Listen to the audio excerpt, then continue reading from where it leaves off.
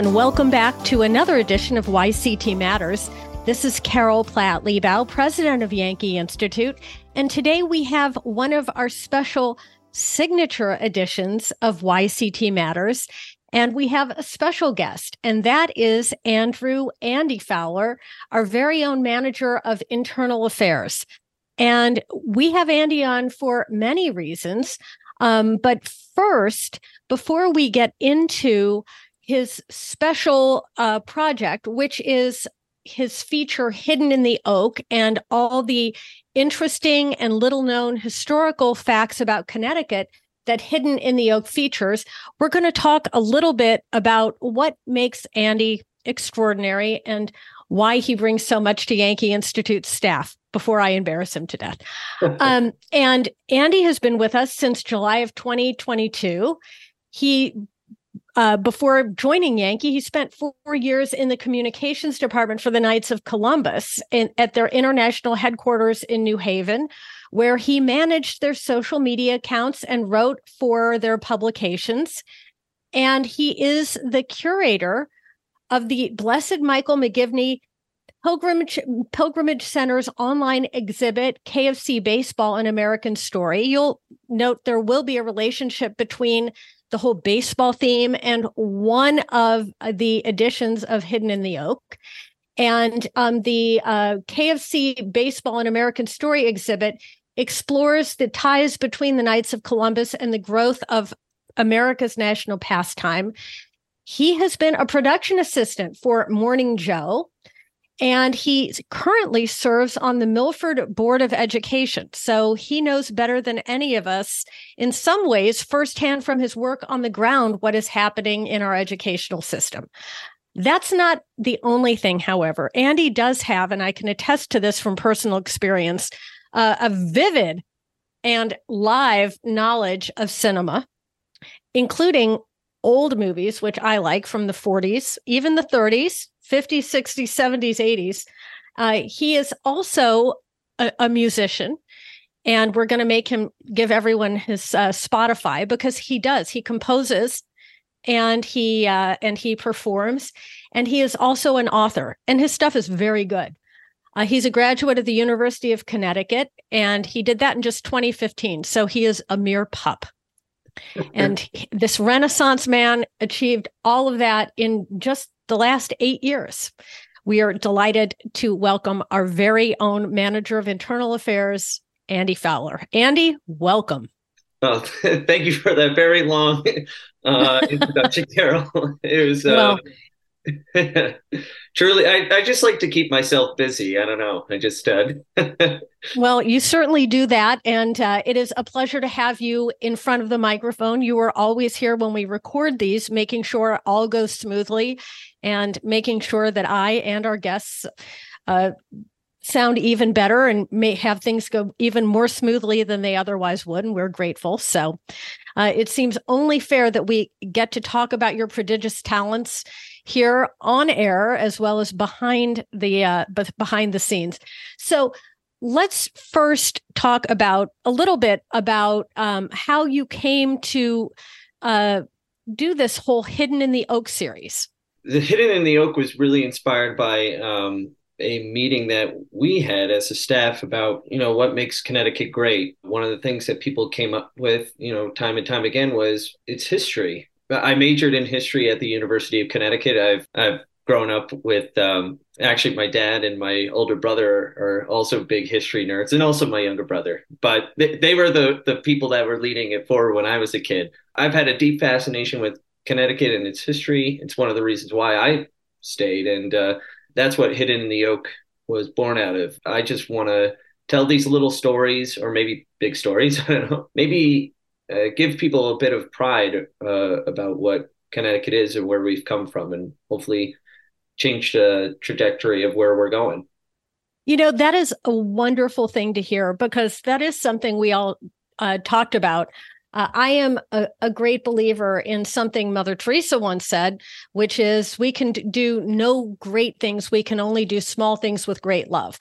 And part of our work here at Yankee Institute is because we love our state. And I don't know, it's really a wonderful thing to hear that this series that I enjoy, and I know a lot of readers enjoy because we hear from some of them, came out of your thinking about what you enjoy. And I know Connecticut's history. In fact, the history on the East Coast is one of the things that's my favorite part of living here. So you've done a lot of different things. How do you decide on your topic each week before we delve into some of the particular ones?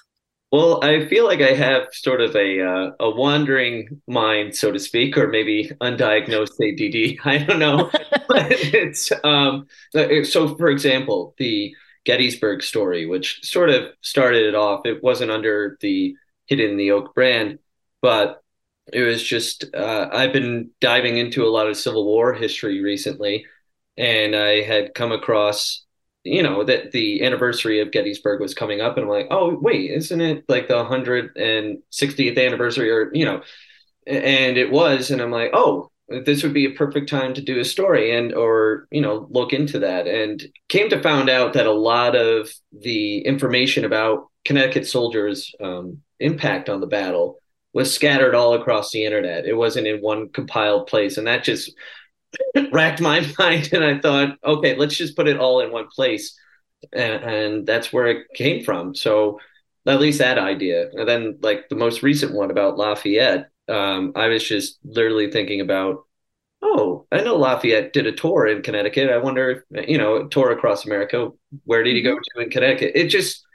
It kind of feels like spur of the moment type things. So I don't know where the real inspiration is, but one of the stories that is up and coming was actually given to me by a Yankee staffer. So tune in for that one in the next few weeks. Okay, we're going to be waiting, and I love it because sometimes you give me a sneak peek before they actually make it online, and I feel very privileged.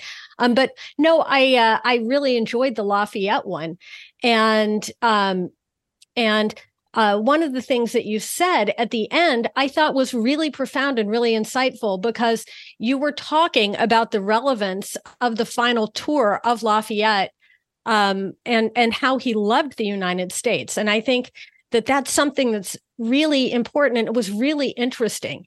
And you mentioned how President Monroe, who I think was president at the time that General Lafayette came to take his final tour of the United States, and how what was it? President Monroe thought that having General Lafayette tour again would help make, I think you said, make the fading past present. Yeah. And you wrote about how we need to recall some of the best of our shared heritage. And I thought it was really wonderful. You made the point that we can't let the ideals that undergirded the founding of our country fade away from our nation's collective memory. And I think that's one of the neatest things, and one of the things that really make people enjoy reading this series, because they are things that now too often, we're all just losing a bit of our grasp on. And if we do it, it's not going to be the same country. Right. I mean, America is really founded on those inalienable rights, those timeless principles that stretch back far beyond Western civilization foundation. If we lose that dignity for the human spirit and for that individualism of everyone and their God-given rights, we're doomed as a society. Well, we are. And if people don't remember their own history, again, we're doomed to repeat the mistakes of the past. And, one of the things that you see in socialist countries or Marxist countries, that they immediately attack the history of the old world, the stuff that came before, and it's to their detriment and to the deaths of millions upon millions of people. So this is real life. These are real stakes involved in all this. And I know I'm going off on a tangent, but that's one of the things that why it's important for me, or at least for others, I should say, why I find it important to study the history of American history in particular, because sure, we've had our faults and our slip ups, but we have these principles that we are forever striving for. And just the idea of perseverance and striving is in and of itself a good quality, because every other country or nation before that was founded on, this is the land that you are born, you are this particular class, and you can't ever break out of that. America was different. And I think that was something that Lafayette really recognized, that in the United States' revolutionary cause. And that's what he wanted to try to bring back to France. But ultimately, France became very Jacobin, and a lot of people lost their heads. And Lafayette nearly lost literally. Yeah. And figuratively and literally. And literally, yeah.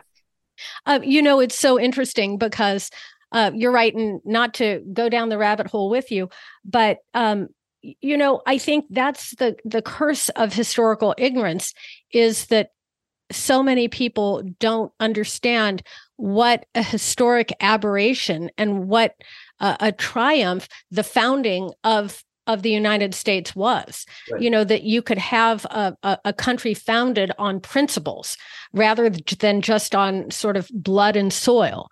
And this whole idea, it's easy in retrospect to poke holes that this person wasn't, as morally perfect as we'd like them to be in retrospect, or this, that, and the other thing.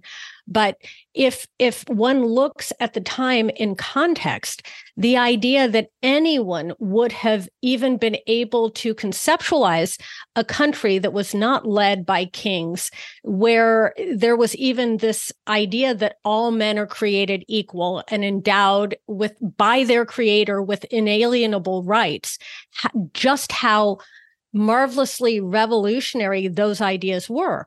And the fact is that, of course, in the beginning, we did not live up to the splendor of those words. I mean, everyone knows that.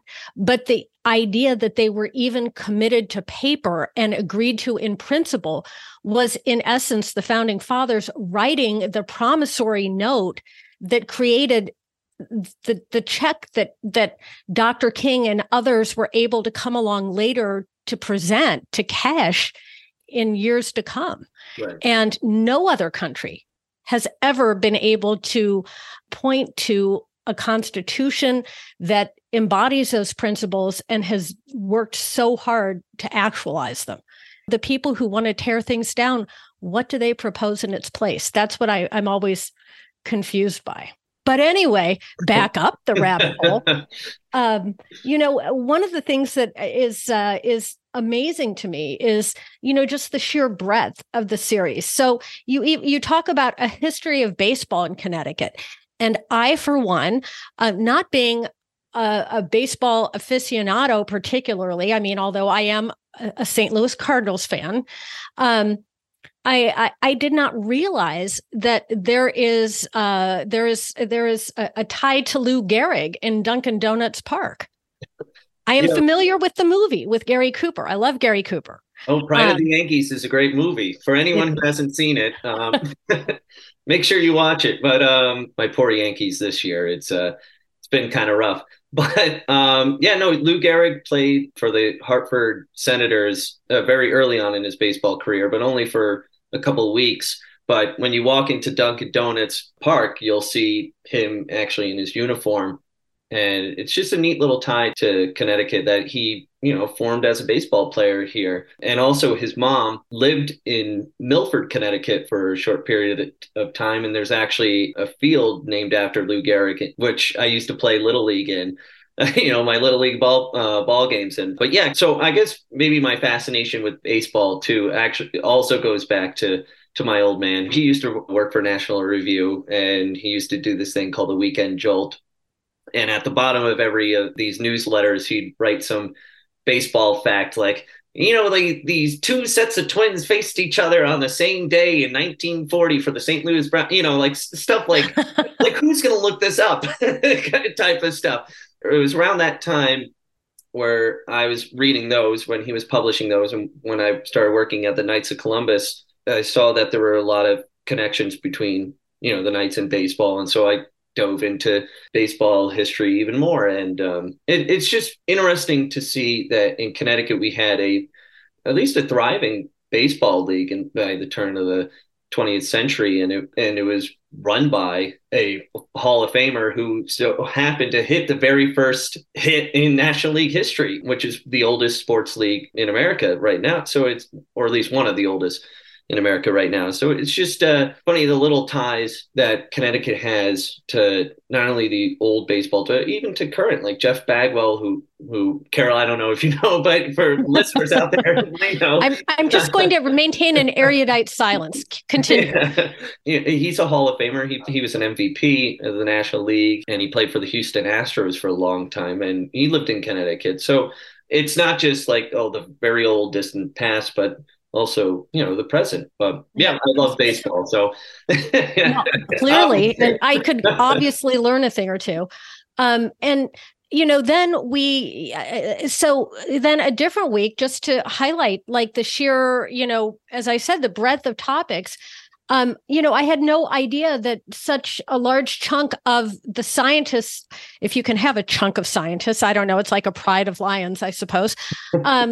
That so many of the people who worked on the Manhattan Project were Connecticut natives. That's amazing.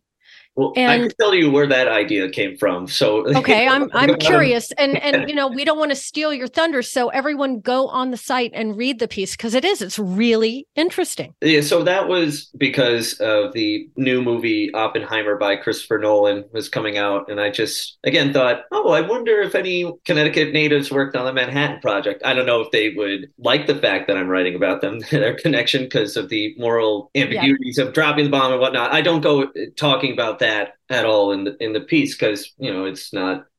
I have views. I don't find it that morally ambiguous, but go ahead. Right. I mean, some people would out there, and okay. they themselves did. And if you do, definitely write Andy and not me. But go ahead. Send your angry letters to. Right. Exactly. And not only that, but I thought of the Nautilus. The first subatomic submarine is in Connecticut, and then right. Millstone. And I thought it would be a good idea to talk about, people are very serious about clean energy. Why not nuclear? Why not nuclear it? Because it does have to be part of any serious discussion of how to meet our energy needs. Right. Connecticut has one of the highest electricity costs. It's like, how can we relieve the people, families, businesses of that burden? So I thought I'd throw out that topic for discussion in that piece as well. Again, connecting it back to the present day, which is always what you want to try to do with history. It's like, okay, why is this relevant? Why does it matter to me? I love it. I love it. And then we had another one about the cursed Connecticut landmark. And I will just throw in a piece of personal history here. I grew up near a place where pirate Jean Lafitte was known to have been. And my brothers used to scare me to death. They had me convinced that Jean Lafitte's treasure was buried on this 12 acres of property that my parents had, and that his ghost haunted the property and was coming to get me. And I was convinced. So when we had this Charles Island, the cursed Connecticut landmark, and there was this discussion in here, I was all over it because, I resonated with it, as people would say. Right. So I'm a Connecticut native. I grew up in Milford, and when you go down to Silver Sands or Walnut Beach, you'll see Charles Island out there. It's a neat little landmark. You're like, if you're walking along the beach, you don't think too much about it. There's just a lot of weird enterprises that have been attempted out there, and most of them failed. Now it's a home for birds. It's a preserve. One of the curses, at least, to connect it back to the pirate story, is that the legendary Captain William Kidd supposedly buried his treasure out there. I actually did go out there when I was in high school. What I found was a lot of bird droppings and some remnants of what used to be a Dominican retreat there. So Dominican meaning the Catholic order. Mm-hmm. Fascinating, weird little thing. And that's what I hope the series is about, that people send me their little Charles Islands kind of thing, their neat little thing in their hometown that has like some weird historical significance to them. And those are the things that I'd like to highlight, because it's, it's home. Connecticut is our home, and we should know our home, right? We should. And it's such a neat, I mean, it's such a fabulous, fabulous place. And it is, that's what I love about this series is I get to learn more about all these cool places. And I always think to myself, I'm going to check that out. Or I just learned something. And the last one I just thought we'd touch on is actually one of my favorites. Because it talks about something that, I understand there are people, of a variety of beliefs, but I think we had a miracle here. And it has to do with Father McGivney and the fact that he is being considered for sainthood, correct? Yeah. So obviously that goes back to my time at the Knights of Columbus when I first heard about his story. His feast day was coming up, and I thought, people might not know about him. People might not even be Catholic who are reading it, but still, it's important to know. I mean, he would be a notable figure in the church. I have a very deep personal connection with Father McGivney. I'm convinced that he's helped me out in a lot of respects, including even I think landing at Yankee at some point. But it's weird when you actually get to meet the person who was touched by the miracle. So when I was working at the Knights during his beatification ceremony, I was asked to meet the family in their hotel room. So I go there, I knock on the door, and who opens the door is the little. This is Mikey Yeah, Shackle's this is family. Mikey Shackle, who I reference in the story, and he's a Down syndrome kid. When I first met him, he opened the door and he grabbed my hand and was just like, "Oh, you're my best friend," and walked me around the room to introduce me to everyone. There's something I can't totally describe, but it really moved me. And Well, I because thought maybe his story this would little move. guy was given a 0% chance of living, Yeah, correct? exactly. And there he was walking about, and it really touched my heart. And yeah, so I'm still a Knight of Columbus, so I even have some prayer cards of him over my work desk at home. Yeah, it's Father McGivney is a pretty special person. And the fact is that he, through the Knights or founded this worldwide organization that has done enormous good throughout not only American history, but, internationally too. Like, I think I referenced in the piece that even the Knights sent weapons or, charitable goods to fight off the Bolsheviks, to help out a lot with the, tearing down the Iron Curtain. And beyond that, it's just anyway, and this all stemmed back to Father McGivney, who had the idea of saying, you know what, maybe there needs to be a fraternal organization in my little church in St. Mary's Parish in New Haven. And you can actually go visit his sarcophagus, which is in St. Mary's Parish. Yeah, again, he's a guy that I admire. So, and I thought, maybe other people might find it interesting. So, Well, I definitely did. And whether it was Father McGivney's intercession, the Holy Spirit, or just good luck, and I tend to really believe in the two former. We are very grateful that you found your way to Yankee Institute. Tell us, Andy, just before we let you go, tell us a little bit about your songwriting and your writing and where people can find them, because the songs are actually really, really good. I was, I wondered what I was going to find when I went onto your Spotify, but I am going to embarrass our operations director, Matthew, by saying he apparently listens to them all the time and sings them. So, in the car. So there you go. I mean, it's good stuff. yeah, the songs are just under my name, Andy Fowler. Most of them, I don't have any mixing skills, so they're all kind of like demoed. So just know that going in. Then I have my own little Substack. I'll generally write about movie reviews when I have time, but I've written a couple of short stories too.